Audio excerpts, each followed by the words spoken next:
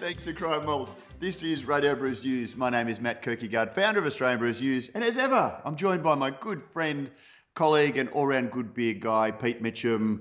Welcome back, Pete. G'day, Matt. G'day, listeners. We should point out nothing's actually happened that's as funny as you might think, despite Matt's giggling at the in the fourth take of that, which I'm sure Lockie will clean up beautifully, so you'll all go, what's he talking about? But yeah, we'd like to have a bit of a chat to warm ourselves up. In lieu of a beer, I guess, don't we, Matt, before we start recording? Yeah, well, we very nearly had the chance to record, beer to beer yesterday, but neither of us thought to take a microphone. Yeah. To do that. So I was in Melbourne yesterday and we managed to catch up. The podcast, the interview that we're doing today, we were face-to-face, so that was good. So we've had two in a row where we've managed to be in the same room as we record the actual interview. Yeah, and hopefully that, I guess it comes through in the finished product that we were, face-to-face and beer in hand. And we are going to try and do it at least, maybe once every 4 or 5 weeks, because it does, and we do get good feedback. And particularly when we can get a guest like Charlie Bamforth, particularly. And we've had great feedback from our podcast last week with Charlie, and great feedback from all of the people who were there. So, yeah, it'd be nice if we could organise to do that and get around the country and host maybe a few more Meet the Listener sessions too. Yeah, and a quick shout out too to the executive of the IBD, the Institute of Brewing and Distilling, who popped along and I guess offered Charlie up, made it possible for us to have a chat to him.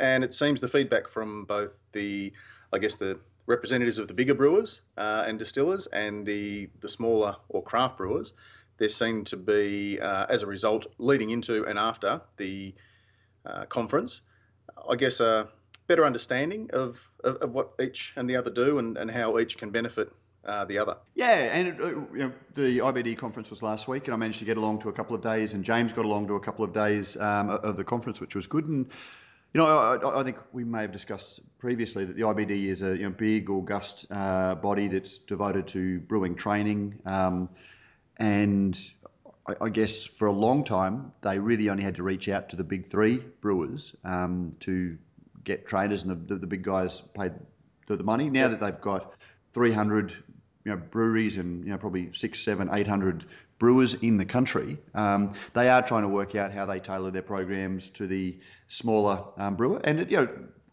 all credit to them for doing that, and they really are making a sincere attempt. And it is a little bit of a change for them, but the Craft Brewers Conference was certainly part of that effort, or the Craft Brewers program of their conference was certainly part of that effort. It was great to have them along and speak to Charlie, who was the president of the IBD. Now that is a plane going over, Prof. Just so you know. I'm just a little bit worried about that you're spending way too much money on crockery, because if that is your dishwasher that makes those intermittent noises, it must be stripping the enamel off them. No, that is actually a plane going over this time. Such is the joys of recording in your home office. But yeah, so that was fantastic. Really good chat with Charlie. We've had some great feedback from the people who were there, and it was great to see so many people. I think we had 65, 70 along on the night, which was terrific. Thank you also to Beer Deluxe for hosting us, Beer Deluxe King Street Wharf. It's interesting, Prof. You get these, you get people forming a view about venues or things that may not necessarily be right. And we posted a tweet saying thanks to Beer Deluxe for hosting it, and a long-time regular guest or a regular listener reader of Brews News, the website, sort of chimed in and said, what were you all drinking? What's a beer legend doing there?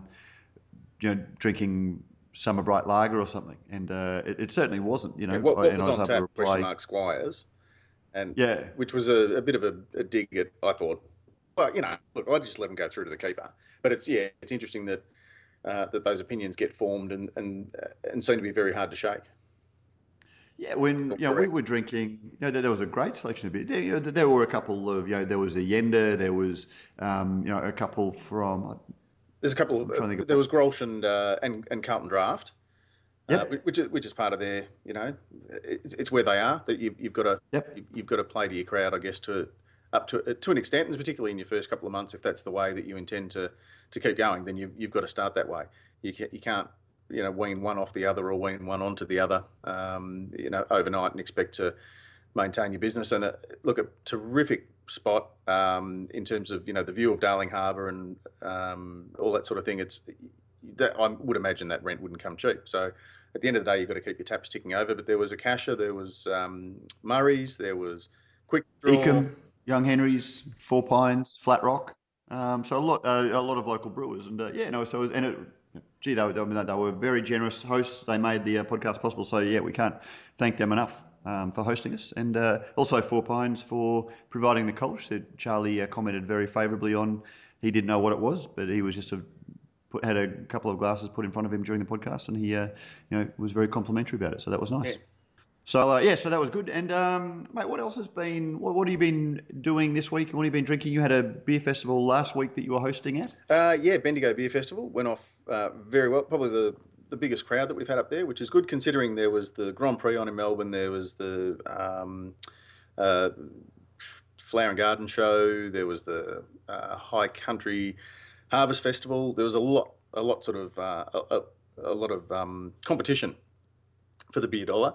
Probably half a dozen brewers who had their first time up at Bendigo, and the punters really took to it. Really, it's just talking to some of the brewers. It was great to see newer drinkers trying interesting beers, trying things that they perhaps wouldn't have thought to try before, rather than what have you got that tastes most like this or that, and catching up with a few of the punters. I don't like anything fruity. I said, we'll try this or try that, and just getting some some really good feedback. And I think it shows that the future of beer generally is pretty good. And have you tried anything new or interesting this week? Yeah, look, I probably did. I probably tried quite a few, but I was drinking a bit of Halo because you're drinking there with the brewer, and look, probably to be fair, there are too many that I had that I don't want to mention because I don't want to leave anyone out. I know that's a bit non-committal, but yeah, I should have written them down. Well, I was, as I mentioned, I was in Melbourne yesterday just for the day, and it just happened that I learned that CUB was launching one of their heritage brands, McCracken's beer. Yeah, McCracken's was one of the original small local breweries out of Fitzroy, I think, who became consolidated into what became Carlton and United Breweries. Yeah, and I mean, well, Australian Brews uses issues with CUB's storytelling about their history is well documented, and I guess a lot of people, and also with a lot of their heritage beers, I think I was pretty scathing when they brought back Bulimba Gold Top a few years ago, and a couple of their other beers that were just purely designed to... Well, bringing back the name and a facsimile of the label rather than trying to recreate that style of beer or showcase the particular hop or just do something interesting with beer. Yeah, and that's... And for the uneducated, Matt, and I'll include myself amongst those, is it merely a trademark thing where if you don't use it, you'll lose it? So you need to produce something under that name within a set time frame so that you can. Otherwise, it's up for grabs. I'm not a copyright or a trademark lawyer. I believe it is. Like you can let things go into disuse, and that's where we saw that trademark dispute a couple of years ago, where Thunder Road made application to do it. And I think this was one of the brands that was involved in that. And I think that may have been what they did a couple of years ago. It was just sort of we are using these. But I was lucky enough to get along to the Union Club Hotel in Fitzroy. Union Club Hotel in Fitzroy. And I tell you what, if you were looking for a pub that was from Central Casting Frozen to have a little... Yeah. The publican, I can't remember his name, unfortunately, but he looked... he looked like Reg from Sullivan's? Reg, you're No. Much more, I was sort of thinking much more, Brian Mannix getting older, sort of, that had I don't know, I thought he didn't have the long mullet or anything like that, but it's what I would have pictured Brian Mannix as looking like when he got a little bit older. bedecked in the sort of stuff that a lot of bars are draping themselves in for that faux history or that faux heritage. And these things, if you took the frames off the wall, you would have a very, very marked shadow around where it's been hanging for 2 or 3 decades. So it was, and look, I'm the first to tee off on CUB when they get it wrong, but I tried the beer. It's an amber ale. And we need to have a bit of a chat to Scott Vincent, who was apparently behind the recipe development. He's their innovation manager these days, to find out a little bit more about the beer. Because I got to try it, but I didn't get to find too much about the hops or the malt bill or anything. It's not Rooftop Red, is it? No, because it's definitely an ale. Rooftop Red was an amber lager. And there have been people that have suggested that came back as Ruby Tuesday. Yeah. Or there or thereabouts. This has actually got it. If you think of a beer like Tooheys Old, it's got a little bit more body, a little bit more oomph than that, and it actually reminded me. The beer that it most closely reminded me of was James Squire's Amber Ale 10 years ago when it first came out. Oh, right. I don't know if you remember that. Yeah. But I'm pretty sure actually the Nine Tails Amber Ale was the first of the James Squire releases from memory. I think it was. I think it was. It was when Chuck was making it. Yeah. And it really so a bit deeper and richer than, say, Mountain Goat Fancy Pants. Yes, very much malt driven. A hop accented malt driven beer. Yeah, so very much malt driven. It does have you're not talking about an American amber or an American brown or anything, but it does have a hop structure to it, and it's got a nice bitterness that comes through. There is a little bit of hop aroma coming through it as well, but not, it's not trying to be a entry-level craft beer or anything like that. It was just a very, very nice drinking amber ale that I would quite happily order. Nice. At a bar. That said, it still does rankle a little bit when you sort of read lines in the media release. Things like CUB's history goes back to the depths of the 1800s. Our storied history genuinely sets us apart from most brewers in Australia. We grew up as Australia grew up. Talking about how much we celebrate our history, and I still sort of think that it's fine to glom onto history now when everyone cares about history. There's been a good 20 or 30 years where your history you just haven't given a shit about, and you've been willing to reference your own marketing things. But so in that context, I come at it from a bit of a cynicism. That said, they are genuinely working with historians and people to create the history of these brands. They're not just doing what the Crown Lager thing was, where, geez, this is a great story. It doesn't quite ring true to us either, but we'll just go out there because no one's going to question it. They are actually trying to find what their history is. So that is, progress. And you got to credit where credit's due. Yeah. Whereas I'm quite happy to keep belting, line over the head for them talking about now through their Beer the Beautiful Truth campaign. People have got this wrong idea of how much sugar's in beer and that beer makes them fat.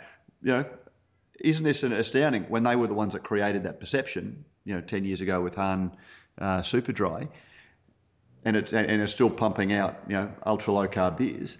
CB seemed to genuinely have gone, well, yeah, actually, if we're going to talk about our history, we do need to learn it, and are coming out and doing it. So all credit to them, and I'd like to see more. And certainly, the beer isn't just a cynical play. They have created a beer that they're not pretending, and actually I'll read the line out. Many of CUB's famous old beers were ales, high in ABV, bitterness, and counterintuitively sugar. Therefore, while CUB retains many of the old recipes, it couldn't follow them precisely, hence the beers will be a modern iteration of the old styles that we hope will satisfy modern drinkers. And there's a couple of things in there. I actually don't know if they do have too many of the old recipes. Certainly not when I asked them about it previously. Maybe their research has uncovered some, but they do make a good point. People can sort of say, oh, this isn't what McCracken's was 60 years ago, 70 years ago. But then again, all of these IPAs that people are quite happy to talk about, these were the beers that were made to send from England to India. No, they weren't. The beers that we're drinking now are nothing like the beers that were sent to India. They just have that same name. So if you're going to retell that story about the IPA and hang shit on CUB for not strictly following the McCracken's thing, then there's a bit of hypocrisy going on there. IMHO. Yeah, just on that, for people who may be keen now that we've talked about it to try it, is it keg only, or will it be available in bottles, or are you going to? I haven't Are actually you going asked to have yet. to catch the number 57 cable tram down to the Union Club Hotel and try it there? I suspect. Well, last night was the brand rollout, and I don't know, so I'm actually guessing. And this is a little bit of divination. We didn't actually get a media release for it. I just happened to be in town speaking to somebody from CUB who said that they were off to the launch of it. So that in itself is different. They used to trumpet these things with a huge media release and sort of tell this story. These days they seem to have gone back to much more of a subtle rollout, like they have done with Fishes. Yep. So they're not making big fanfare. They seem to be. I think that you'll just see it popping up on tap. Probably, there'll be CUB trophy venues. That was the thing about the hotel that I was at yesterday, was that it was obviously very strong supporter of CUB, Carlton Draft, bunting all around it. So it's likely to be CUB pubs. So it's a business. So it's not a contract thing, but a mutually assisting business arrangement. And I don't think you'll see a lot of fanfare about where it is. I think they're just going to gradually let people discover it and talk about it, and become much more aware. So just keep an eye out at your local CUB venue if it's the sort of thing you're interested in. Cool. And I believe that we may be seeing more of these rolling out. So I don't expect, if you're listening in Perth or Brisbane, don't expect to get McCracken's Amber Ale in Brisbane. But I suspect that other places will be starting to see some of their heritage brands come out in a modern iteration of the style as well. Yep. What are your thoughts about that sort of thing, Prof? Because they actually are doing stuff with the beer. Are you cynical, or do you think anything that beer can go the way of Hahn Super Dry, or it can go the way of a McCracken's Amber Ale? I'd much rather see beer going the way of McCracken's Amber Ale. Yeah, for sure. And I think, look, at the end of the day, yes, you could be cynical and say, well, since CUB don't seem to want to produce craft beer anymore, it gives them more time and energy to commit to doing, heritage brands. Or you could just sort of, look at it in terms of, for what it is, the big brewers need to do something. The big brewers can't sit back like Kodak in the 80s and go, people will still keep doing the same old stuff with photography.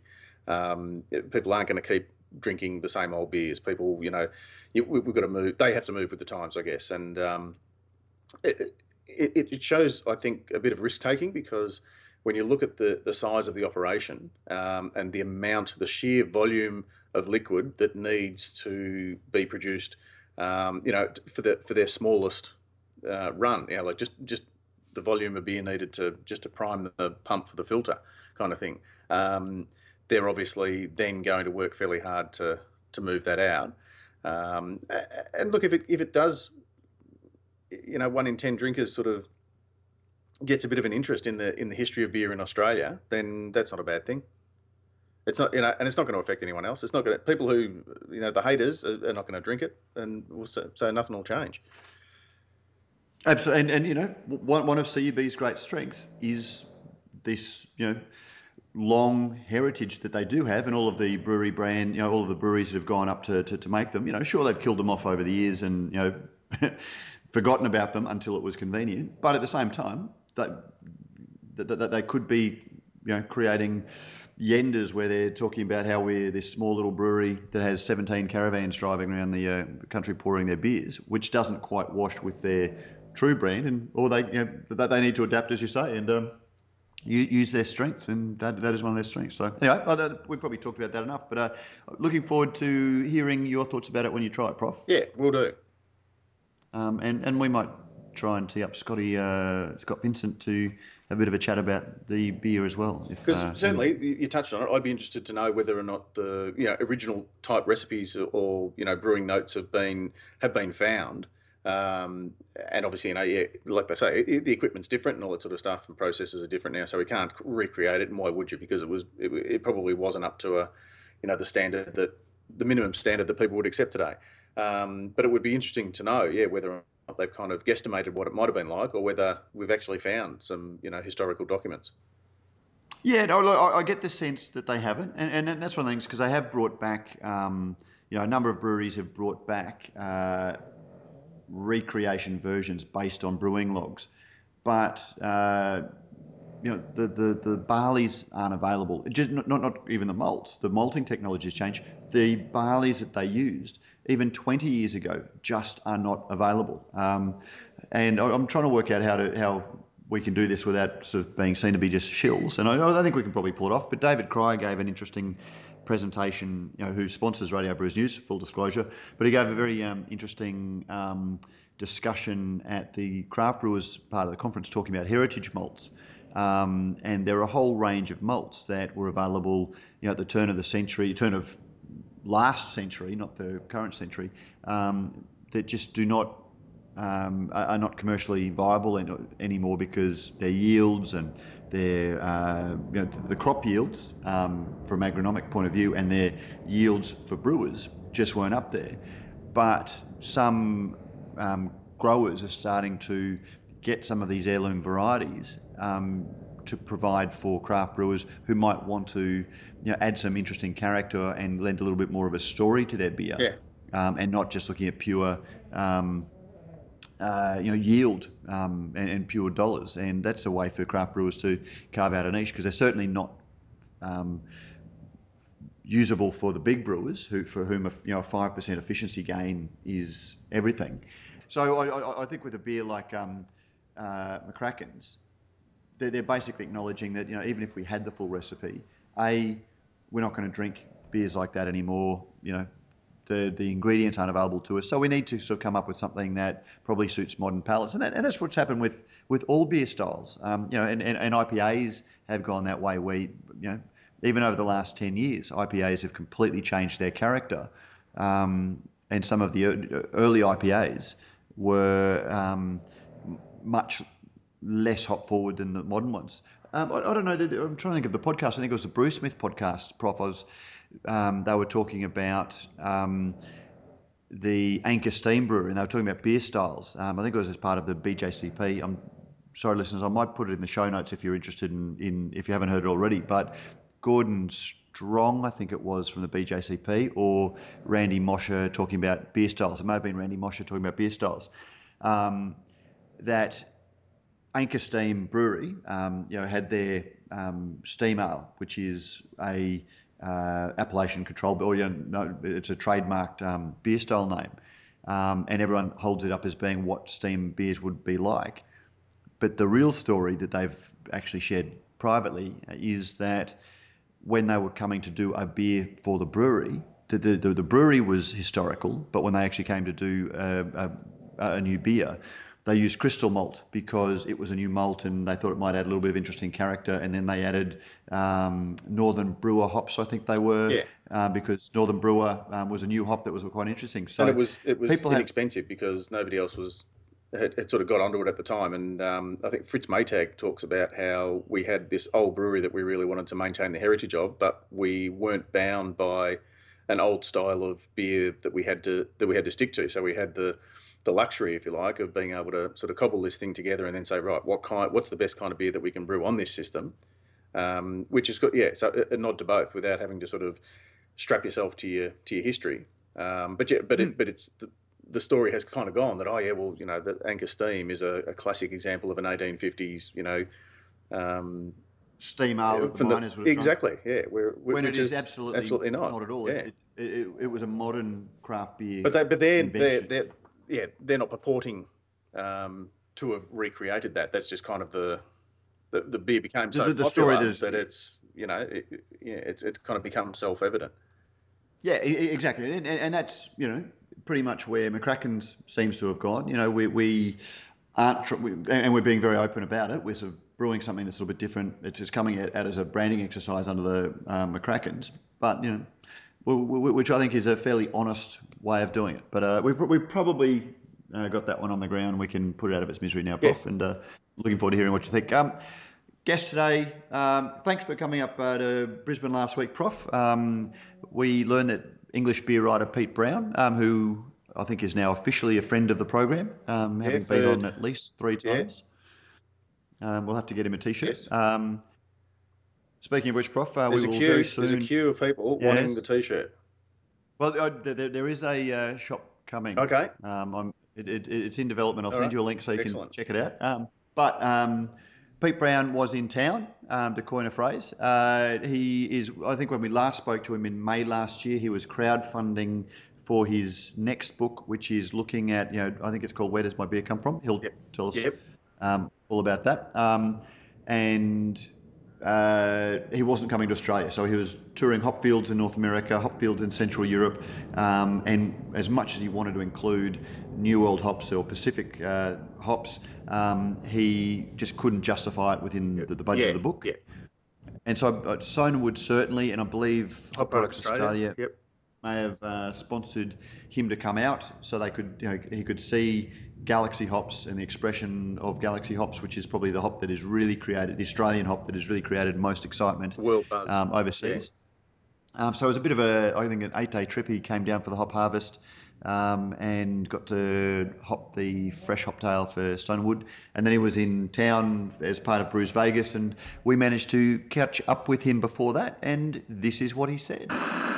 Pete Brown, welcome back to Radio Brews News, and great to actually get to have a beer with you for the first time in, I think we last spoke to you probably 4 years, well, we first spoke to you about 4 years ago. Yeah, that's right. Yeah, it's been years virtually through the miracles of modern technology, and now we get to do it in the analogue version. Which and I think have is really a beer. Cool. So the IRL, beer-log version, as the kids say now, is what the kids say. Right. In real life. That's it. And absolutely perfect timing. And we have, we've got big serves of Green Coast Lager. Beautiful. Stonewood. Beautifully done. Thank you. This is such a great beer. Cheers. Cheers. See how the clinking. Listen. Just put some drinking music in here, Lockie. Don't you hate podcasts where they sort of all sit around and drink? We actually don't drink because we normally record at 9 o'clock. But when you're listening to a podcast where people are drinking, you just shake your fist, you bastards. Exactly. Yes. Exactly. So this is nice. This is one back. Beer karma. But Pete, there's a lot that we really want to talk to you about. But I guess what brings you, actually, even before we start, we have to ask you the same question that every Australian tourist gets asked within minutes of getting off the plane. What do you think of Australia? How many times have you been asked that since you've... I absolutely love Australia. I think I've been really lucky to see some perhaps hidden treasures this time, or maybe not even hidden, but just unsung parts of Australia. Maybe not here, but at home, back in the UK, it's all about Sydney. It's all about maybe a bit about Melbourne. It's Ayers Rock. It's all the typical tourists. And then I don't think I would have ever been to Hobart if I hadn't had a reason to go there. And I'm so grateful that I have, because I absolutely fell in love with Tassie. I just think it's one of the most amazing places. It is very English. Like it's got. I mean, I don't know England well enough to sort of put it, but it's my perception of England where you've got little cottages, you've got smoke coming out of the chimneys. I'm not sure what it is. It is a green and pleasant land. Probably a little bit warmer this year for smoke to be coming out of the chimneys. And Tasmania, we're talking a population of just on 500,000 people. Yeah. But I think its key gift is that it's virtually untouched. It doesn't have that industrial areas. It doesn't have the high rise and all that sort of thing. It's been kept, almost frozen in time, but in a modern way. I love the sense that I love the kind of psyche of the place, because Hobart is a really cool town. There's a lot of stuff happening there. Just over the course of a few days, we saw a lot of live music. We saw brand new breweries opening. Amazing restaurants, some of the best restaurants I've been to for quite a while, and all that's happening in this place where you kind of feels like you're on the edge of the earth, because you go out south from there and there's nothing to Antarctica. Nothing between you and so penguins. it was really nice being kind of on the edge. I thought there was a real sort of spark to that I really enjoyed. Did you get to the Cascade Brewery? I didn't know. You didn't drive past it? Not having trouble probably as much as you. So you drove past it? Yeah. Because it really is a jewel. It's owned by SAB Miller these days, and I think they underuse it as a facility. But in terms of picturesque breweries, so many breweries are just stainless steel beer farms, and for all that we want to give beer a sense of place and a sense of that sort of feeling that wineries have. It's one of the few places the way that it nestles in that little fold below Mount Wellington. Mount Wellington. Yeah. Sorry, on yours. And it's just one of those beautiful breweries. So you did get a chance to drive past it? Yeah, stunning building. Can you think of many more scenic, or what sort of scenic breweries are there in the world that you've seen that are like that? Oh, that's a really good question. There aren't many that spring to mind, really. You've got to go. I think you've got to go in Europe anyway. Kind of almost medieval. Yeah, I mean, you're probably looking at something like the Czech Prague Republic, or Pilsen or something like that. And I don't say that sort of getting that sort of self-conscious Australian wanting sort of reaffirming praise or anything like that. I'm genuinely interested because it just is such a scenic brewery. But I think it's by virtue of what we're talking about it being kind of unspoiled and out of the way. Someone like Burton-on-Trent in England used to have so many beautiful breweries like that, but it got to the 1960s and the industry had modernised, and there was simply no need for these buildings anymore. And you can look back at it and go, why didn't they preserve them? But at the time they were demolished, they were dangerous. They'd been in disuse for 30, 40 years. They were falling apart. The that bricks was falling well off before into the we heard street. terms like adaptive reuse or anything like that, which were to preserve them. But, And so you see the old engravings from 140, 150 years ago, and you think, well, this is just poetry, visual poetry of brewing, and you think, well, we just bulldozed the whole lot. But I remember you talking about that in Land of Hops and Glory, and I was very surprised because Burton is synonymous with ales, and that they were huge breweries in those days as well, weren't they? Yeah. It's a giant modern lager brewery now. The whole of Burton is a giant modern lager factory, which is a bit of a shame. There's a lovely little tower brewery, Victorian tower brewery in the middle, that belongs to Molson Coors, but Molson Coors kind of hardly remember that they own it. there's a guy was in there. The guy I brewed my beer with for Hops and Glory, he'd been brewing in there for years and years and years. The CEO of Molson Coors UK, his office was 30 yards away from this brewery, and he'd never visited it. And then when the whole kind of cask scale craft beer thing happened, he was like, hang on a minute, doesn't that old guy in the middle of the yard brew something like this?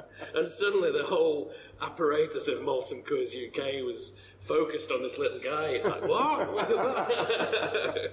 and they sort of invested and built up this kind of ale brewery again. But yeah, there's not much.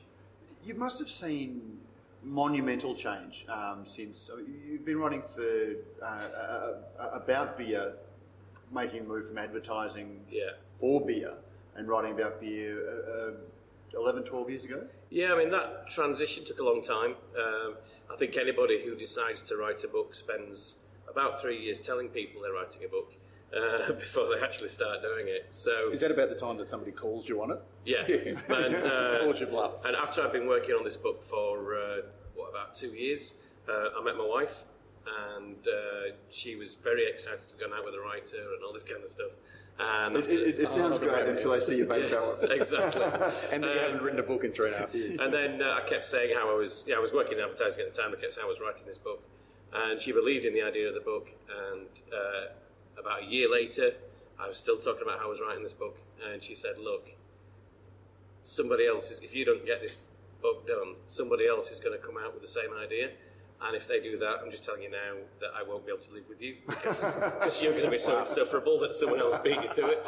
So I suggest you get your arse in gear and start writing it. And so then there was about 2 years proper, and that book came out in 2003.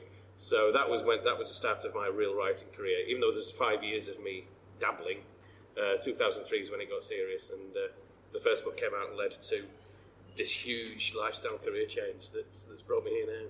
But one of the things that really, I've sort of been a sort of huge fan from afar, reading your books and reading your blog back when you probably had more time for blogging. Yes. Than I do now. We'll get to why you've got such less time for writing, but for somebody that had grown up selling and you loved brands like Stella Artois, and then you almost got this sense of that they betrayed you in some way. That's right, yeah. Well, there was two things happened. One was what first attracted me to writing about beer wasn't, this was craft beer in America was happening. We had real ale in the UK. But what first attracted me to beer was the beer culture. It was what beer did to people, not get them pissed, but it was how beer brought people together. And I was fascinated by pub culture. I was fascinated from what I saw in advertising, the way that when we start talking about beer brands in research focus groups, people would get so passionate about their brand loyalty. And I thought, why is this? Why are pubs so important in society? And that's what first brought me into writing about beer. And an interest in the flavour and the ingredients didn't come until a good few years later. And by that time, as I learned to taste and my palate developed and everything else, while that was happening, the AB InBev merger happened, and I've dealt with all the main global brewers, and to varying lesser degrees, people like Carlsberg, Heineken, SAB Miller, there are people in those corporations who actually do care about beer. And there are people who do drink beer and are enthusiastic about it. They just don't work in the marketing department. One or two of them do. But they're hidebound by these systems because they're such huge corporations. If someone in the marketing department says, we need to bring out a craft beer and we need to make it needs to have some integrity and it needs to have some depth and some proper flavour to it, those people genuinely are there. But by the time it comes through the system at the other end, you don't recognise it. Microfiltered. We need to pretend this beer has integrity. But AB InBev are the exception to the rule. They don't give a crap about beer. It might as well be dog food or biscuits or toilet roll to them.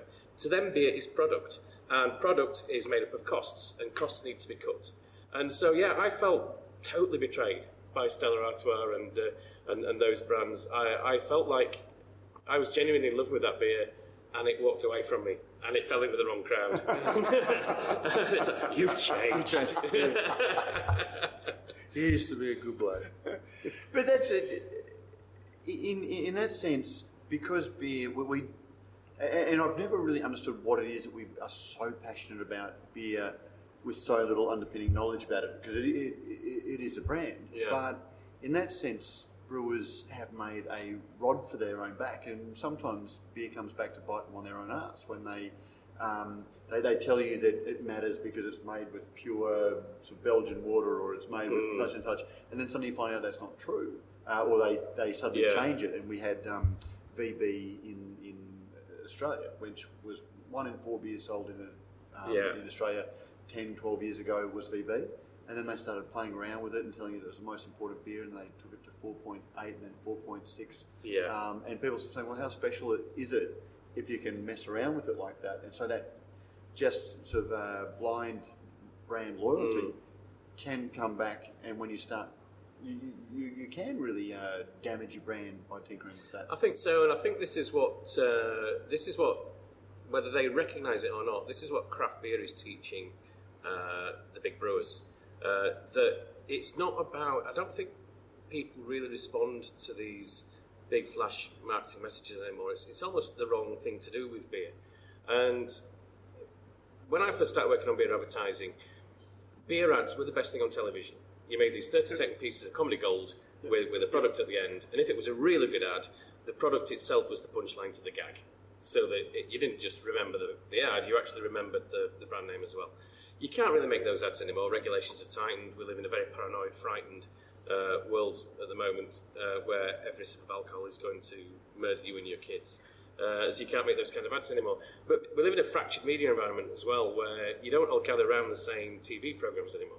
And when you look at the way craft beer, by virtue of necessity, because they don't have these huge multi-million-pound budgets, when you see what I've seen in the last 10 years is the emergence of Meet the Brewer events, tap takeovers, proper conversations on social media where you have brewers talking to the people who drink their beer, saying, okay, what hops do you think we should put in our beer next time?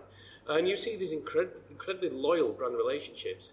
I've not checked for a few years, but last time I did, people like Craig Cook at Stone in California had more Twitter followers on his personal account than Guinness, Stella Artois, Heineken or Carlsberg on their global Twitter But feeds. at the same time, that's coming back and biting them on the arse when they start getting too big. And, we're starting to see, we're about the beer, we're not about the business sort of thing. And suddenly these are big corporations and people are starting, and so the whole definition of craft is starting to fall by the wayside. Yeah, and that's a whole other conversation. I mean, I think you see a lot of people at the moment saying craft as a word is ruined. I don't think it's ruined. I think it's maybe starting to have outlived its usefulness. Yeah. I don't think it's been corrupted and poisoned and degraded. I just think it was useful for a while and maybe it's not useful anymore. Because it's impossible to define. How can you define craft? I was at Stone and Wood's Pilot Brewery yesterday. I don't think anyone would argue that Stone and Wood is craft beer. It's beautiful craft beer. It's well made, traditional ingredients, real dedication. I've rarely seen such passion. But they have a computer-controlled brewhouse, so therefore they're not craft beer. It's like, of course they're craft beer. Well, it's just that you haven't got someone shoveling out the mustard at the end of it. Well, I mean, and that's the thing, is craft the level of automation or is craft the passion? Do you have to look into the brewer's heart to determine what their true intention is? Well, that's where I get to it. Someone working for a consultancy, working for Diageo, who own Guinness, and we're sitting here on St Patrick's Day, so it's quite appropriate. And drinking anything with Guinness. Drinking anything with Guinness. But if you go back 100 years, the two most popular best-selling brands of beer in the world were Guinness and Bass, a stout and an IPA. So the whole idea that we don't like big flavour is a complete fallacy, because for most of our drinking history, we were drinking those kind of beers. And Guinness has this store of knowledge and this expertise. Guinness should be making the best porters and stouts in the world. They should be making better porters and stouts than any other brewer, and they're not. So this consultant said to me, could Guinness make craft beer? I said, yeah. And he said, okay, what would they have to do to make craft beer? Would they have to set up a separate business and pretend it wasn't part of Guinness? So I said, no. All you've got to do to make craft beer at Guinness is let the brewer have free rein, let him design a recipe that he wants to do that's based on his gut and his instinct and his palate, or hers. Let them brew that beer. Don't let an accountant interfere with the cost of the ingredients. Don't let the marketers interfere with how it's brought to market. Punt it out to a few bars in Dublin, see how it does. And they said, I couldn't do that. And I said, well, you can't make craft beer then. But do you think that's all it is? Because brewers are the most passionate people, whether they work for the big brewers or the small brewers. They are really passionate about the liquid that they make. But then the number of brewers I've met who, from big breweries who have come up through the microbiology department or something like that, and they haven't got into it from the brewing side. They've just seen that as a career progression. And their personal tastes are shaped by that and the cleanliness and those sorts of things. And even when you give a lot of those brewers a drink, they can pick the fundamental flaws in a light flavoured lager. Yeah. And then they'll pick the unbalanced bitterness in a craft beer. Yeah. But we had a big incident a couple of years ago where one of the big brewers who was playing around barrel aging released a beer that was inadvertently Brett infected, and they didn't pick that. They thought that was sulfur because they weren't trained in those things. Is it as simple as just giving the brewers the control of the? Well, it's got to be the right brewer, hasn't it? It's got to be the right member of the team. I mean, if you come up through that way and you're a trained production brewer, you're probably not the guy who's going, let me make a proper imperial oak-aged stout. But I think the best example of what I'm talking about is at Carlsberg, where they have this range of beers called Jakobsen, and every brewer, not everyone participates as far as I know, but for those who are interested, once a month you get a chance to just go free reign and create any beer you want, and it does the rounds inside and all the other brewers taste it. They maybe put it in a few restaurants, and if it goes down well, they'll release it as part of the Jakobsen range, and all those beers are brewed by big corporate brewers who've got that passion.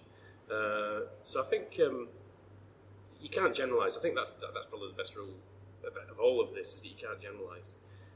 People keep saying things like, as soon as Camden Town gets bought by ABI, it's like, does that mean all the big craft brewers are going to get bought now? No, of course it doesn't. It means some of them are, some of them aren't. Some of them are going to go under, some of them are going to prosper, some of them are going to hand it over to the kids. So I think, don't generalise is the thing I try to keep in my head when I'm sort of casting a critical eye over the world of beer at the moment. In terms of culture and history, Pete, I've always seen the beer as one very important part of it, but the pub as being almost an equally important part, and together you get something that's greater than the sum of its parts. And I've been lucky enough to do lots of beer dinners, and the ones that I do in little country pubs where it's that proper community sort of feel, and that's when you realise, I guess, what we're missing with. And here in Australia, it's the pokies, and it's people, a group of 10 people go out to then sit and watch a screen individually and pull a handle for an hour. Or it's an RSL, or it's a pub tab, or the horse racing, and whatever it might be. Do you think getting back to that, bringing us back to the pub, is also, I guess, part of how we? I think we have an instinctive. I think we have an instinctive pull back to that. So I'm over the next 12 months, I'm publishing 3 new books, and one of these books is a look at the English pub. Or the British pub, and it's called, oddly enough, it's called The Pub. The pub. I think it's Inspired. like a cultural institution or something like that. Yep. is the subtitle, and it's got great old historic pubs that Shakespeare used to drink in. It's got superb craft beer pubs, all this kind of stuff. But the common thread through the book is pubs that have great pub atmosphere. That's what gets you in. There's at least one pub in that book where the beer is among the worst I've ever tasted, but the food and the atmosphere created by the live bands meant that it was a special pub. Yep. Most of them have great beer, but I think that special pubbiness, we pull back to it. So I had to write a piece on the future of the pub.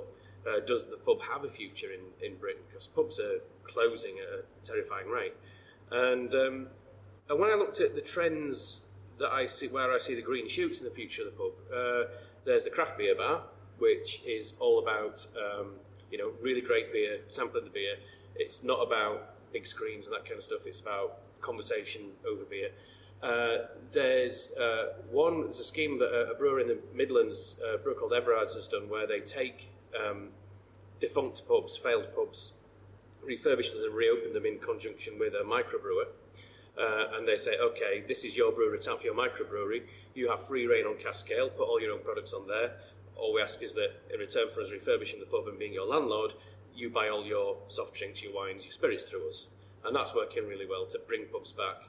And then you've got this new thing called the micropub, which is real enthusiasts taking over old shops, estate agents, butchers, things like that, turning them into like a little shop-sized pub where you've just got a few beers on, maybe a few bags of crisps, and it opens when the guy feels like opening it, and it's just kind of a local community of friends, really.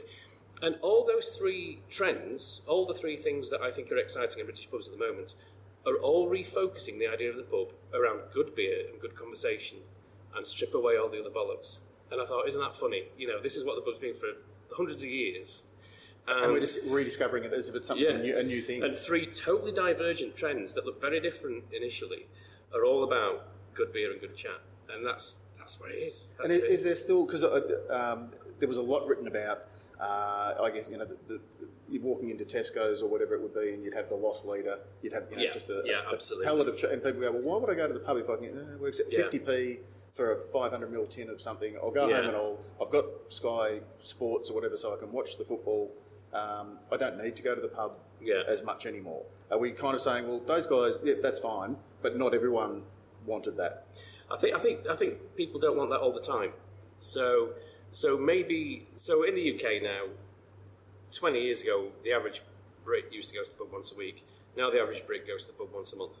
Right. When they're not in the pub, they're at home with their cans, or they're drinking less. They're actually in the coffee shop, or they're out in the gym. But when they go to the pub once a month, because they're only going once a month, the pub has a higher expectation that it needs to deliver on. It's like, oh, this is my pub night. I go to the pub every day, and I walk in and out of the pub and don't notice it. But that's, Friday, that's when we're going to the pub. And if the pub doesn't deliver, it's like, well, that wasn't very good. And so they're going to the pub because they want to be in the pub. And because they want the banter, they want the atmosphere, they want the whole experience. And what it probably means is, they're not going to drink Stella Artois or Foster's while they're there. They're going to drink something they can't get in the supermarket. And they're prepared to pay £5-6 a pint for it because, well, it's the only one night a month that we're here. And so you're seeing a night at the pub becoming a special occasion. And it's a rare occasion, it's a treat. And so I think it's changing from being a kind of everyday occurrence to being something that's So what's the English craft beer drinker like? I mean, Australia seems to have followed a little. Well, everywhere's unique, so I probably shouldn't typify, but there is the hipster in Australia. Does the Absolutely. UK, they do? So to describe, paint a word portrait of the London hipster, for example. I'm sure it's very similar to the hipster in Fitzroy in Melbourne. Having spent a couple of days there, they certainly look very similar. Lots of ornate beards, lots of product in those beards, making them look lustrous and shiny. Lots of baseball caps and tattoos. And hipster being one of those curious things where no one will say, "Hey, look, I'm a hipster."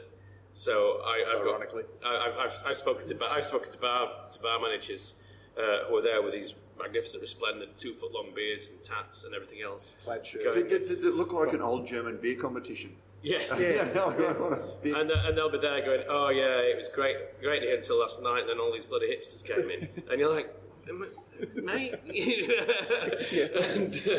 but you get that thing. I think it's too easy to generalise. I think those guys are drinking craft beer. It's part of this, and they're very visible. They're very visible. Yes, that's a really good point. But they're drinking craft beer as part of a lifestyle choice where everything has to be off grid. It has to be kind of, this wasn't chosen for me. We think we're being alternative, that kind of stuff. And they're easy to pillory, but I think if I was 20 years younger, I think I'd probably be like that as well. I think I'm a bit jealous that. How old are you, Pete? Sorry, just I'm 47. I'm 40. The same age, so 69. Yeah, 68. 68. Pete's a couple of years older, 64. So, but I guess our nearest equivalent would have been the yuppie of the. We had a really rubbish. Stereotype. So, I think a lot of people are actually just really jealous because this popular movement at the moment is actually cooler than something what we worth have. aspiring to. It's actually more tasteful than what we were into, and it's like, "Oh, you bastards!" I hate you for that. I hate the fact that you're young and you get all these beers and all these amazing burgers and all these really cool bars when you're still young. You don't deserve this, So I think that's where the vitriol against hipsters come from. But they're not the only ones. They're not the only craft beer people. They came to craft beer quite late, I think. I think you can date them back to sort of 2010, 2011. And certainly in the UK, craft beer was doing pretty well by that time, You've got your beer geeks. I think there's now a big overlap between hipsters and beer geeks, but they are two separate tribes. And what I'm seeing now is craft beer starting to... Well, it's about 2.5 years since I started to talk about craft beer going mainstream. And I think there are now sort of different waves of it. There's different phases of craft beer. So if you think about a hoppy pale ale made with North American hops, I'd say that is pretty mainstream now. And you could say, well, anyone's drinking that. When I go to the pub now with a bunch of mates who are not beer people, that's what they're drinking. They're drinking a 5% pale ale made with Cascade and Citra hops. And they actually know that they're drinking a beer with Cascade and Citra hops in it. And they're not interested in beer. But that's the benchmark now. Yeah. That's where the mainstream's got to. And that's almost the definition of mainstream. They don't care about it, but they just know about it. Yeah. And then the beer geeks and the hipsters, they're now drinking saisons, Berliner Weissers, sours, that kind of thing. Going, okay, let's see this go mainstream. Kind of clinging on to this kind of more difficult flavour. So you've got these waves of craft beer now, and I think in the UK, some of the brewers that have been swallowed up by the big guys. I think again, if it wasn't ABI, I'd be much happier, but they're the kind of gateway to craft beer. They're nice, approachable brands, they're nice, approachable beers, they're not scary, and they're encouraging my wife's mates to drink craft beer, which is great whether you call it craft beer or not, but it counts as craft beer or not. They're drinking beer, whereas otherwise they'd have been drinking wine 5 years ago. So I think there's a much broader audience now than there used to be, definitely. Camden Town too, just to pick as an example, when they sort of first started, were very clearly saying we don't want to do sours and saisons. We're actually going to do lagers because that's what a lot of people like drinking. But we're going to give them a choice of lagers, and we're going to make interesting lagers. We're going to make a dark lager, and we're going to give them a Helles style. We're going to in a way, I guess. I saw an India Kolsch ale today. An India Kolsch ale. Yeah. IKL. An Ickle. No, that's never going to be a thing. No, it's from New Zealand. It was a Renaissance brewery. I'm sure India it's Kolsch actually ale. quite nice, but it's the names. But But are we ever going to reach the point There's a couple of very mad guys at Renaissance. that the two it would names be that a they terrific put beer. together just are? I mean, India Pale, a black pale ale is Yeah. mutually exclusive, Yeah. but it's still a description. Can you have something like an India Kolsch, which are just sort of opposite ends of the? If nothing else, it's achieved the purpose of us talking Yeah. about it. So I guess That's true. We'll send you One the for check, guys. But you're halfway through a question. And it's only and it was only recently they sort of did a pale ale. So is that kind of, I guess, inspired thinking that we say, okay, well, we're going to be in the craft space, but you know what? Mainstream drinkers, we're for you as well. Well, this brings me around to this idea that I'm playing a lot with at the moment about craft beer and beer styles. And I say beer styles reluctantly because I don't want to get into the American conversation about which of the 190 different beer styles things are in. Because I think most people, when you say craft beer to most people, they'll think IPA. Or they'll sort of think hop forward. Yep. And craft beer to me is Trappist beer, is English Best Bitter, is Helles, is Kolsch, they're the uncompromised, unsullied, excellent This beer is styles what we from around do the world. and have always done. And if you talk to an American craft brewer, they will say, well, yeah, we are doing big hoppy pale ales because that's what we can do. But if we could be brewing Kolsch's and British Real Ale and American Trappist beers, we would be, and they're trying, they do. They're taking those styles and interpreting them.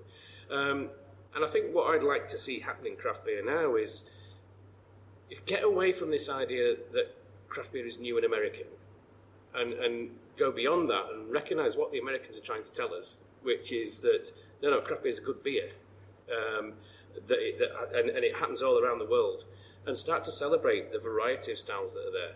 I was in Bamberg last November and sitting in beer kellers there and drinking a Keller beer versus a Helles versus a Pilsner, 3 lagers, and they were as different as a stout and a pale ale and a best bitter. It was just like there were such different beers and there were such excellent beers. You're like, this is craft beer, and it's not hoppy. Well, it is, but it's not massively American hop forward, but it's just beautiful beer. It's funny you say that though, because when I first discovered beer 13 or 14 years ago, I grew up, we had, during that yuppie time of the late 80s, we had a number of craft breweries spring up, but it was always a Pilsner or like a lager, maybe a wheat beer, an English bitter, and maybe a stout. And that was the beer styles there were. But if you developed a bit of an interest about beer, then you could get Chimay, or you could get some of the German Hefeweizens, and they were your lifeblood for a long time. And then with the growth of craft beer, suddenly there was no market for these classic beer styles. And I noticed, there's no such thing as something that is the definitive beer style. But that was what I developed my palate on. Yeah. And I noticed that anyone that's discovered beer, say, in the last 3 or 4 years, for them it's all about hops, or what I call almost cartoonish versions of beer styles. So any Hefeweizen has to be a banana bomb or anything, and that to them is craft beer. And when they try these subtle styles, a Brisbane beer blogger described the Stone and Wood Pilsner as an approachable Pilsner. And to me, it was like... As if there's anything coming. So as big, gosh, it's only got 40 IBUs, jeez. Well, hold on. That's not an approachable Pilsner. That's a Pilsner. That is a Pilsner.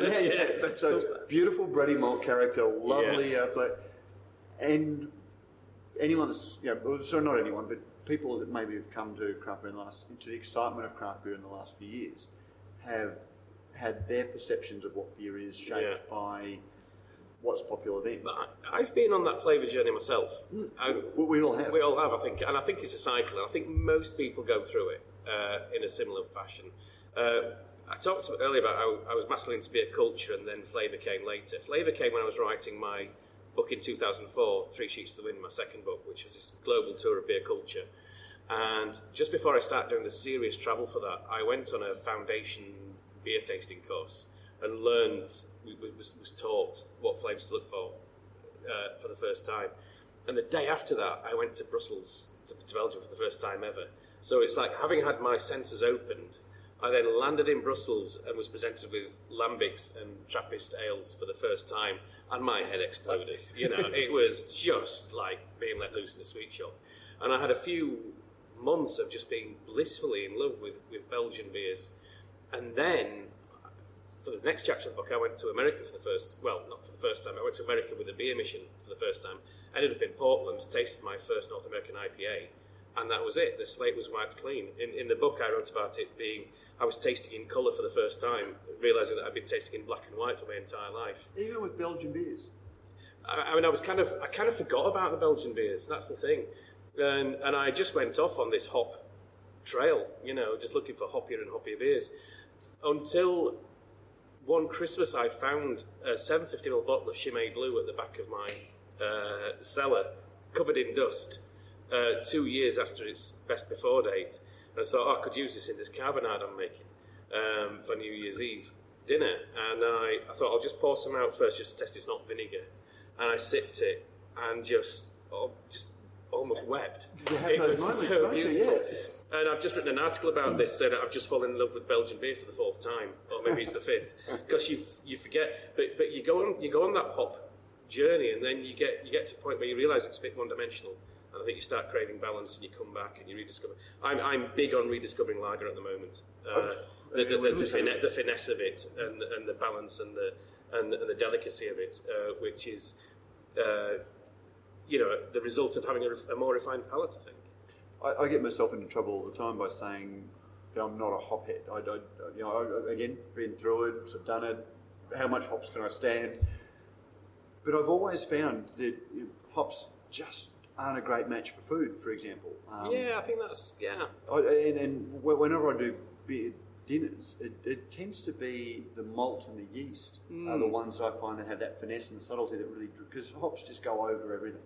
Yeah, you can find the matches for hops, but they're never the best ones, are they?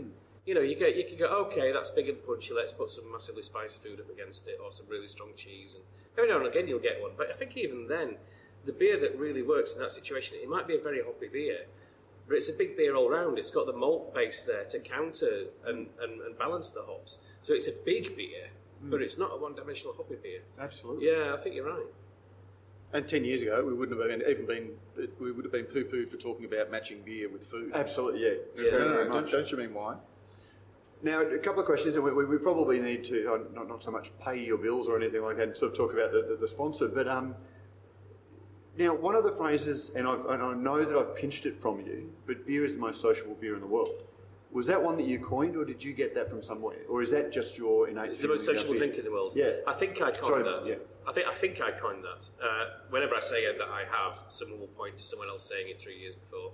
But I didn't consciously lift it from anybody. If you certainly popularised it as far as I'm concerned. And that was the result of me spending 2004 going to all the big beer drinking countries in the world and seeing beer styles being completely different, beer drinking places being completely different, beer styles being completely different. But it didn't matter where you went. As soon as you saw people together with a beer, whether you were in a hut in Kenya or at the top of a high-rise block in Tokyo or wherever, the beer moment was the same. Yep. And the rituals around beer were designed to bring people together over beer.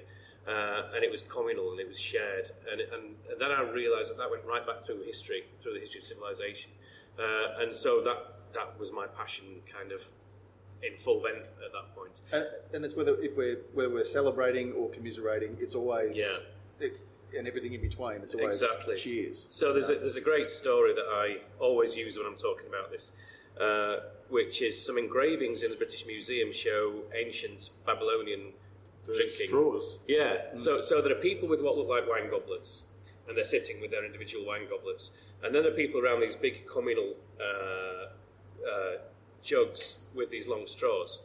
And examining these things, and you get archaeological evidence of these, shows that wine was in the goblets and beer was in the big communal jugs.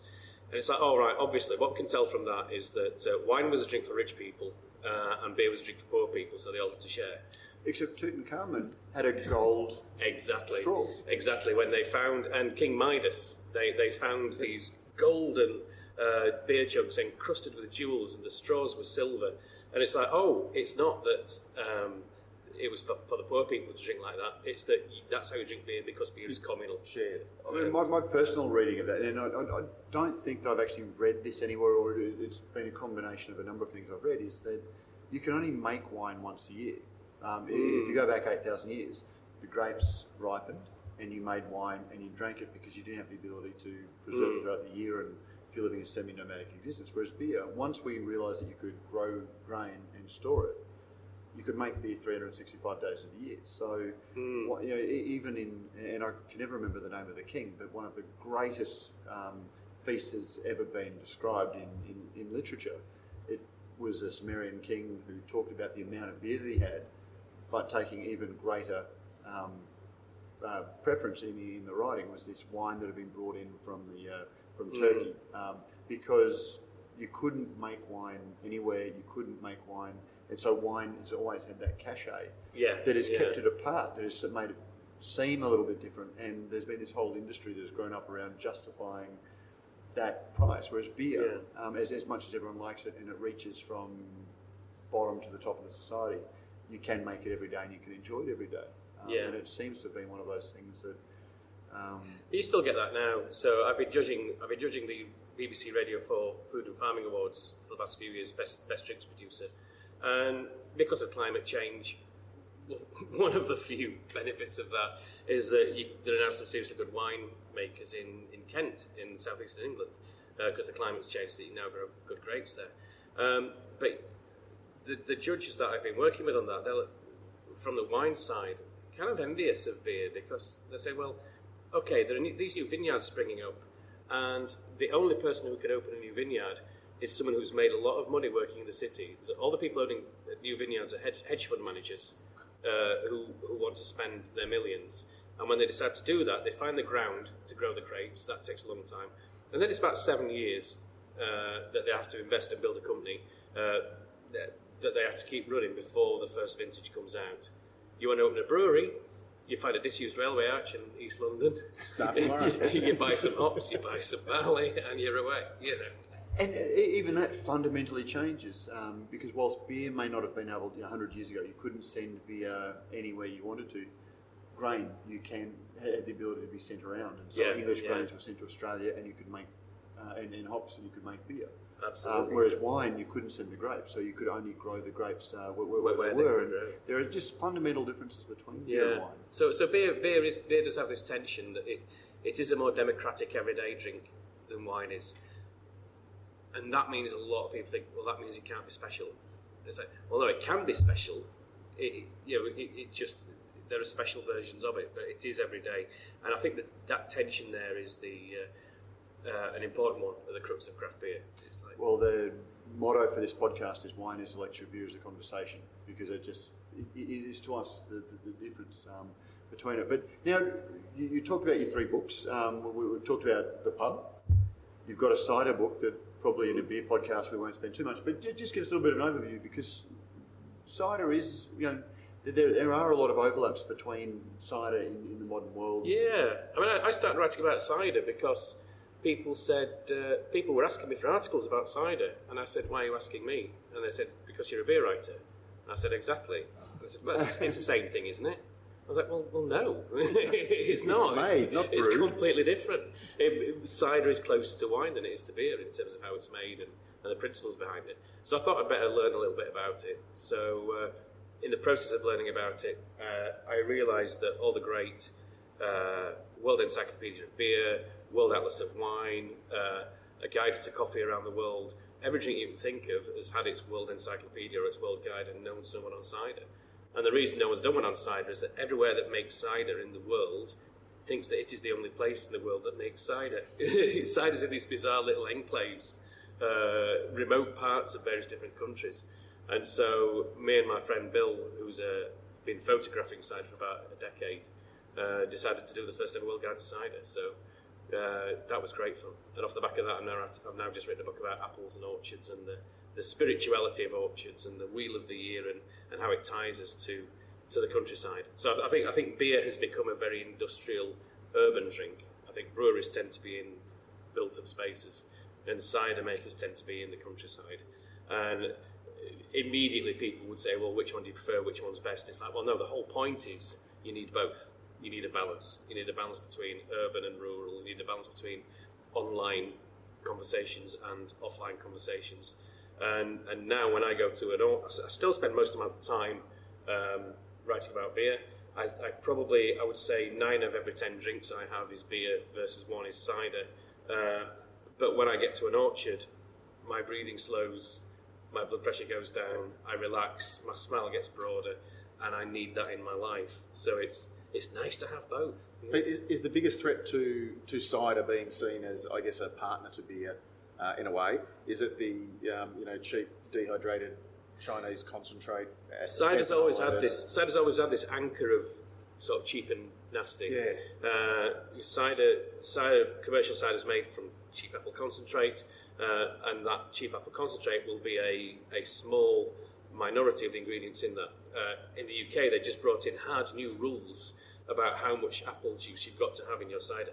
35%. Before you can call it cider. Yeah. So you can have 65% of what's in your glass can be any old crap that the producer doesn't have to tell you what it is. Well, it's still 35% better than we've got in Australia, because at the Right. moment you can bring anything in and call it cider. Yeah. But you can label it cider under the existing laws. And I think cider was very exciting when we wrote the book, and I think cider is at the point of being killed by this cheap shit that people insist on calling cider.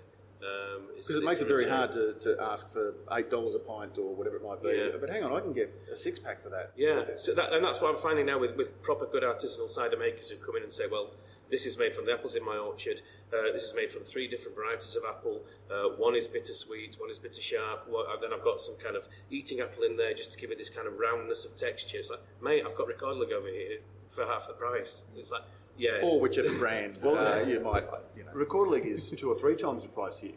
Really? Because it's taxed as an alcohol. It's because well, it got is an all the- alcohol. Yeah, exactly. Yeah. And so It's but not people cider. still. I mean, the great beer venues like this still sell a shitload of Recordleg as a flagship cider. and Yeah. it's $9 or $10, $12 a bottle because Yeah. it's imported. Yeah. But the last time we spoke to you, Pete, we were talking about crowdfunding a book about beer. Yep. And that's now come to fruition. It's funded, and that book is the reason I'm in Australia right now. So it's a book about hops, barley, yeast, and water. As a writer who's been looking at beer That'd for look 12 good on a years, T-shirt. it would, wouldn't it? Someone should do that. Let's see how shirts say. Hops, Brett, novelty, and hype. Yeah. But after writing about beer for a long time, I thought, why not write about the product and really get under the skin of the product? And the main inspiration for that was that most people I speak to don't know what beer is made of. So it's the most popular alcoholic drink in the world, and you stand up in front of a beer tasting event and say, okay, what's in this beer? And people say, hops. Sugar. And you go hops, yeah. Most people say what malt hops? and barley. Yes, and sugar. Yeah. Like my 3 are hops, wheat, and chemicals. Those are the top 3 answers I Okay. get. And so I wanted to kind of I wanted to go back and say, okay, forget everything I think I know about how beer is made and what the ingredients are, and just investigate each ingredient in turn. So for the last year, I've been going to hop harvests, I've been to barley fields as they're being harvested, go to yeast laboratories, tasting hard ale water from the wells in Burton-on-Trent, and then going and tasting the soft water in Pilsen, and just really trying to do each ingredient individually, because they've each got great stories. You think about, everyone knows that wine is made out of grapes, and people know about different grape varieties. It's like, well, each one of the 4 ingredients in beer has at least as many incredible stories and facts as grapes do in wine, and I want to kind of bring that to life.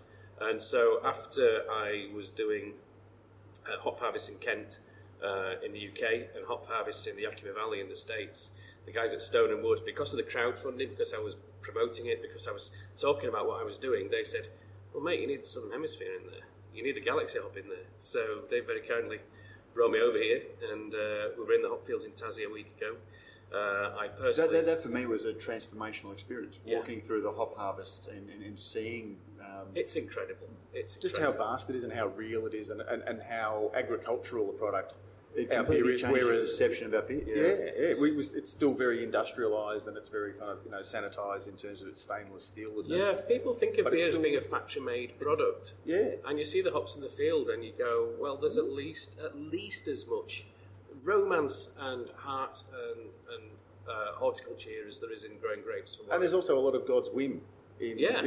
out in that you sort of, this year's Galaxy might be particularly punchy. It might be more passion fruit and less lychee, and and then it's the skill of the brewer and everything else to sort of to get the balance right. Absolutely, and it's and hops are the ingredient that get people passionate in beer. People walk around wearing hop-shaped hats and t-shirts with cartoons of hops on them. Tattoos. Hop tattoos. No one gets malt tats. No one gets malt tattoos. No one gets yeast tattoos. No one walks around with t-shirts with barley on them. T3, crystal malt. And the book was originally going to be a book all about hops, but it was going to be about hop mania, And then after about 10 seconds of thinking about it, I thought, why just hops? And I thought I need to approach these other ingredients as well and learn about them. And barley's been amazing. The whole malting process, which sounds, the words malting process make it sound boring, but it's miraculous. Not at all. It's and miraculous. The number of tastings that we do, and I invariably, the one ingredient that I always take is malt, because you taste a Pilsner malt, you taste a crystal malt, you taste a chocolate malt, and then you taste a roast malt. And just those four of the hundreds of different malts, they suddenly start to understand where the colour and the flavour and the texture sweetness, and the richness and all of those things. And then you say each of those malts could have come from the same stock of barley. Yeah, It's just the way it's been treated by the malts that's made it like that. And that is just one of the palette of flavours that you can bring to beer. And people just get it straight away when they do that. And, and you don't even get that with hops. I mean, people stick their nose in a bag of hops and sort of just go, oh. It's a bit like weed. Yeah. But malt just changes people's perceptions. It really does.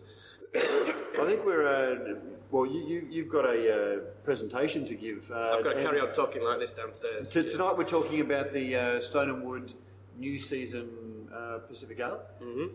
Now, admittedly, like they are, as I sort of jokingly said before, they are sponsors. They're not sponsoring this podcast or anything like that, but they are helped good, you coming good up. friends of the program. But you have had the chance to go to Byron Bay, which is part of God's own country, and it rained. But as Crowded House said, I always take the weather from England. 4 seasons in one day. I haven't had the chance to travel as widely as you have, and most of my awareness of beer comes from avidly reading what's going on. And I still get the sense in Australia that we seem to be, as a result of our climate and our tax system, Australians seem to really be concentrating on that less than 4%, 4.5%.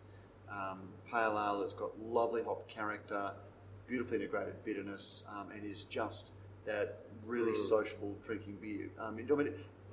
Again, not sort of seeking you to sort of say, Australia's fantastic, you guys make the best beer in the world. But what's your perception of that style of beer that Australians? Well, I think it's right for Australia. I think if you're in Byron, you don't want to drink, an 8% hop bomb. You certainly don't want to be drinking imperial stouts. No. And I think that's Melbourne, where there's nothing else going on. I think what you're seeing is Australia evolving its own take on what craft beer is all about, and I think it's a product of the environment, a product of the climate, and I'm wholly supportive of it. I really think it's what you should be doing, and I'm very happy about it. It ties back into this whole idea of craft beer as a global template that's dictated by the northwest coast of America versus craft beer as a global thing that's got local traditions and styles. And I think for it to survive and prosper, it has to kind of look at the local thing. And I've been really cheered by finding that this is Australia's craft beer style. It might not be what I want to drink when I'm home in London and it's raining and it's 5 degrees. Well, that's certainly what I want to drink when I'm here. Palms like warm beer. Yeah, exactly. and flat with Warm flat pies. beer, yeah. Pete Brown, it really has. I think this is our 3rd podcast we've done with you, and you and I have had a number of chats on radio and exchanged emails, and it really is a thrill to finally get to sit down and have a beer with you. And thank you very much for joining us on Radio Well, Brews News. Thank you. Thanks, Pete. Cheers. In a garden, what a garden, only happy faces. There you go, Prof. Mate, it was almost as if we never started the tape with that one. It was just a chat. Yeah, very much. Yeah, and listeners, for those wondering, Matt kind of privately said to me, "I'm always worried, like the concept of sometimes you don't want to meet your heroes in person because so often they disappoint. But in this case, yeah, Pete, what you see is what you get, pretty much. Just he coined the phrase, or we are willing to give him credit for coining the phrase. Beer is the most sociable drink in the world, and it is very appropriate that came from him, and that has been his factor around beer, because he is just such a lovely, sociable guy. And to the point, Pete, we went out to dinner with him afterwards. I just sort of Which offered, again "Mate, was what are you up to?" which again was unplanned. Unplanned, no yeah, worries. exactly. I'll come out and have dinner with you. Yeah, absolutely, sure. We're not worthy. We're not worthy. But I just sort of said to him, "Look, what are you up to tomorrow?" He said, "I'm not sure. I fly out Saturday." This was Thursday night. I said, "Look, if you want to have a bit of a stroll around Brisbane or a bit of a tour around Brisbane, happy to take you." But I left it at that. I didn't want to be that guy who, can Can I take you around? Can I carry your bags for you? Can I Yeah. get you a beer? And I didn't want to be that guy. Hopefully, I wasn't that guy. But then I just quite inadvertently, I thought I'd hear from him or his people that it'd be great. I'm not doing anything. Let's go. I just happened to bump into Hugh Doyle from Stone and Wood the next day at lunchtime. I was in a bottle shop getting some beer for a tasting, and he said, "Oh, where's Pete?" I said, "Oh, I don't know. Where is he?" He said, "Well, he's at his hotel room waiting for you. You're apparently taking him round today." I thought, shit. So fortunately, ended up managing to catch up with him and take him around to Green Beacon, Newstead, Catchment, to Craft Bottle Shop, where he picked up a couple of nice bottles of Australian wine, and had a really nice chat with him. And Dave Padden was in town. There were a couple of other guys in town. He got to get a bit of a sampling of a couple of Australian craft breweries and brewers, and try some good beer. So it just genuinely good company. Yeah. So listeners, Get out and buy his book. Support the man. Buy his book. Buy his books. I was astounded that, considering how well known he is, how great the reads of his, and How well he writes. his books are timeless. Yeah. And I know that I'm not unique in describing him as the Bill Bryson of beer writers, but he certainly has that engaging, witty, turn of phrase. He's only made the advance back on one of his books, which just astounds me for a guy who is known internationally, and that shows where book sales are. That you're just not getting. That's how low sales are. So if you think guys who have got a book out and are well known are just rolling in cash, and why the hell are they crowdfunding their next book? It's because you get a very paltry sum when you sign the contract to write a book. That is meant to give you the money to cover your time for writing it, but it doesn't really even do that, and it certainly doesn't reward you for the thoughts and the originality of the thoughts if you're a good writer, and you only get then paid more money if You sell more books. sell more than books. You've already been paid for. Yeah. Exactly. So you think about how many years and how much of a strain it was on his marriage when he just took off trying to get a keg of beer from England to India. Yeah. To recreate the journey. And he hasn't been paid for it, in a meaningful sense. So listeners, he is a great bloke. If you enjoy his writing, he is well worth, forking over your money to, and you're buying it because you will be very well entertained. But a great chat. Really, really good chat. Hope you enjoyed it, listeners. Yep. No need for the music today, Lockie. No iTunes reviews. Did you leave the answering machine on? Yes, okay. I think I may have missed a call. So listeners, if you tried to phone to leave a message, as we've been begging you to for the last couple of months, I had just assumed that Skype operates even if it's not on, because isn't that what the cloud is meant to do? But yeah, it wasn't on my laptop, and so you didn't get the answering machine where you could leave the voice. So I need to have a workaround, but it is generally on. So caller, please call back if that was you. We genuinely do want to hear your cards and letters.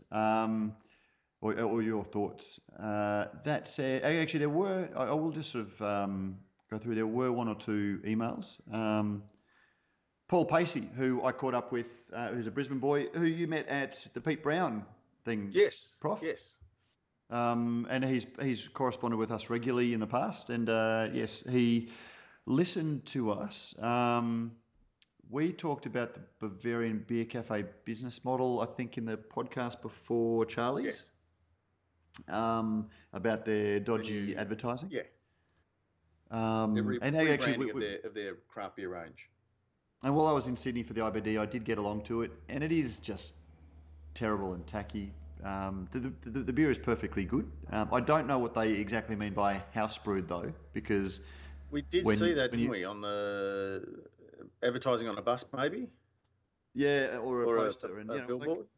I thought if you go into a restaurant and they're telling you about their house-made chutney or their house-made sourdough or house brewed beer, that actually means that it is made on the in premises. the house. Yeah, not contract brewed for the premise. It means made on the premise. Is I believe the culinary. I would have thought. And putting it in German, spelling it Haus, doesn't get you out of not telling the truth. But anyway, back to Paul's email. Hi, Matt and Prof. In regard to your conversation about the new Bavarian Beer Cafe business model offering locally contract beers in addition to the imported German beers, I would encourage you to get along and try for yourself, which is exactly, I took you up on that, Paul, so thank you. A paddle of 450ml glasses cost us $12. They were all average, pale, blonde Munich lager wheat, except for the wheat beer, which was above average, I thought. The imported wheat beers are excellent, but I would definitely appreciate the freshness of the locally brewed wheat beer. And look, I actually tried, between us, we tried the pale, which was not in any way, shape or form German, but that's cool because we are in a period of great innovation. None of us bothered trying the blonde. I had the Munich lager, which was a cracker. It was a really nice Munich lager. The wheat beer was nice. The third person in our party had the Spaten, the imported Spaten Munchenlager. Helles. Yeah, Munchenlager. And I'll tell you what, Charlie Bamforth says, drink it as close to the brew as you can. There was still just a beautiful malt character about the Spaten that the Australian version just didn't capture. So Paul, so thank you for that. We did get along and try it. I still think that their advertising is ludicrous. I'm actually, doing a story on it, Prof. I'm actually going to get some designers and people to comment on it, and maybe even a range of views about it. Yep. But then again, we can have two sort of middle-aged white blokes, privileged white blokes like ourselves, talking all we want about sexism, and it won't change the world one bit. But I did notice that we were sitting there, two blokes, actually James Atkinson, Brews News editor, Catherine from the CBIA and myself were sitting there sort of discussing it, aren't these ads appalling? And yet there were more women in the room than there were men. So, I just didn't quite have the nerve to go up and sort of say, aren't you offended? Aren't you belittled by this advertising? Because I presume that if they're sitting there surrounded by it, they're probably not. So, There you go. I don't know what to make of that, Prof. I don't think I need to add any more to it. But yes, Paul Pacey, thank you very much for your writing. Let me see. Oh, sorry, we did get one more email. It was from Brews News editor James Atkinson. Just listening to the podcast, gents. I think he's talking about the one that we did before Charlie. Yeah, with the guys we from must Cross River. have. Yeah, we must have made a comment about Coles private label beers such as Steamrail. Three Pub Circus and Steamrail, Yep. And Urban coming from Asahi, I Crusader. believe. No, we said, Crusader. didn't we say? No, we didn't say. Oh, did we? I would have picked you up on that if you'd said it, and I'm sure I would have said it. Why? Okay. Because There you go. he shared a link with me that says that they had done a brew pack. Yeah, I thought it was Brewpack. Okay. Well, obviously we didn't because he did send us a note correcting us, and I promised Good on him that he would get a full correction. There we go. Correction made. So there we go. We're sorry, James, that Unless there was a weren't- confusion about Mountain Goat being brewed at the same place as. Yeah, it could have been. Yes, Yeah, yes. Sorry, yeah. it may have been We, a we little have bit we more have referenced oblique. that before in terms of retail staff telling you Yes. personally that this particular beer, Steam Rail, it's brewed at the same place they brew Mountain Goat. Yes, I think that might have been it. And in the interest of full disclosure, I probably should point out just before the Brewpack ad rolls that Brewpack are obviously a sponsor. But then again, I reckon that actually shows our independence there, Prof, If that because doesn't, then otherwise, what will? Yeah. yeah, because otherwise, when we mentioned it last time, we would have been able to say how fantastic the beers are because they're made at Brewpack. And Brewpack certainly know how to brew a contract brewed beer. And if you're looking for a contract brewed beer, listeners, get along, talk to the boys at Brewpack. There you go, Lockie. We probably don't need to insert the ad today. That was a live read. Anything else, Prof? No, I think we'll let the guys go now. They've had a lot of chat today. They have had a lot Hopefully of that's chat. got you through your morning. Sorry. We do need to do one more thing before we do. And this week, the official program launch for Good Beer Week. It dropped. Now this is gross, crass commercialism. Kind of. Actually, it's not really. No. Because we're in-kind sponsors we sponsor the Beer Geek Stream. Beer program. Geek Stream. Yeah. So, and for the first time, we've actually done a serious ad for ourselves. So check it out. We won't tell you what it is. We won't put it on the website. But check out the Bigger Than Xmas, Bigger Than Christmas Good Beer Week program. It is, as you described, Prof, a weighty tome. It is, yeah. No, it's very well produced. I don't know what I've got to do to sneak in as a good beer person after 7 years now of being involved, on the fringes of Good Beer Week. But Maybe that was my fault for not including you in editorial that we were given. But I did. It's not about us. It's just about it's conversation of myself. Yes, it is. Yeah. But certainly seek out your Bigger Than Christmas Good Beer official program. It is a cracker. Or it's not often that you hear people raving about everyone who has an app raves about their app. You don't often hear people who are using the app go, "You've got to get onto this." And we had that happen. Your friend Kelv pulled out his iPhone and said, as we were talking about the program, "You've got to get onto this, boys." The iPhone app that contains all of the programs, it lets you go through, and as you're streaming your way through the programs, create a short list of all the ones you want to that you can then go and edit, and you've got your complete world tour of Good Beer Week there. So download it. I didn't check whether it's for Android. I presume they would, I would think these so. days. Let's just assume so until directed otherwise. And also look out for James, Pete and I will be giving as sponsors of the Beer Geek program, giving you our thoughts on, just the thoughts on the events that we're going to try and get along to, or certainly would if we had more time during Good Beer Week. So couldn't let that go without giving them We'll make you some good recommendations, listeners. And make a point of getting down to Melbourne because it certainly is where profit. Will I get myself into trouble if I, just as we finished, Bruce Vegas in my own hometown. Right. But Good Beer Week is the premier beer festival in the country. I don't think that listeners write in and tell us if you disagree. But I reckon that if you were going to go to one beer festival this year, get down to Good Beer Week and make the most of Melbourne.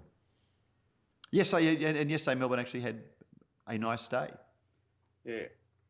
Weather-wise. Yeah, good on you. Don't say that like it doesn't often happen. I tell you, autumn in Melbourne is just beautiful. Crisp, cool, sometimes bracingly fresh mornings. But then not a cloud in the sky. Once the sun's risen, it's beautiful and warm. And then, just when it's time to go home, you sort of, come home to a nice warm house as it starts getting cool. So works for us. Hopefully you'll jag a day in Melbourne as part of Good Beer Week like I did yesterday. So anyway, Prof, let's get out of here. Thank you. Lovely catching up. Thanks for taking yourself away from the family to join me while we chatted to Pete, and talk to you again possibly next week. Now, next week we are speaking to Chev from Good Beer Week, and you're going to be in the depths of Tasmania, so we're hoping that we can book some satellite time to have a chat. Otherwise, I might be flying solo. Yeah, it's something I've just got to kind of position the laptop on the recycling bin and then stand on one leg to sort of sometimes to get good connection. But I'll do my best if I can be there in person. Otherwise, I'll phone in on the mobile and give you 10 minutes, and perhaps James could warm my seat for me while I'm holidaying. we might do that. That'd be great. So anyway, Prof, always good to chat. Thank you very much. Thank you, listeners. Don't forget that we do this largely for free. In fact, pretty much in Prof's case, it's absolutely for free. But you can help us out. Help people find us. Tweet about us. Hashtag at @AusBrewsNews, or Pete Mitchum is at Beer Blokes. I'm at Good Beer Matt. Let people know you've listened to it. Leave a review on your favourite podcasting platform, and you'll get it read out. But if you like what we do, help other people find it as well. Until next week, Prof. Cheerio. Strike up the band.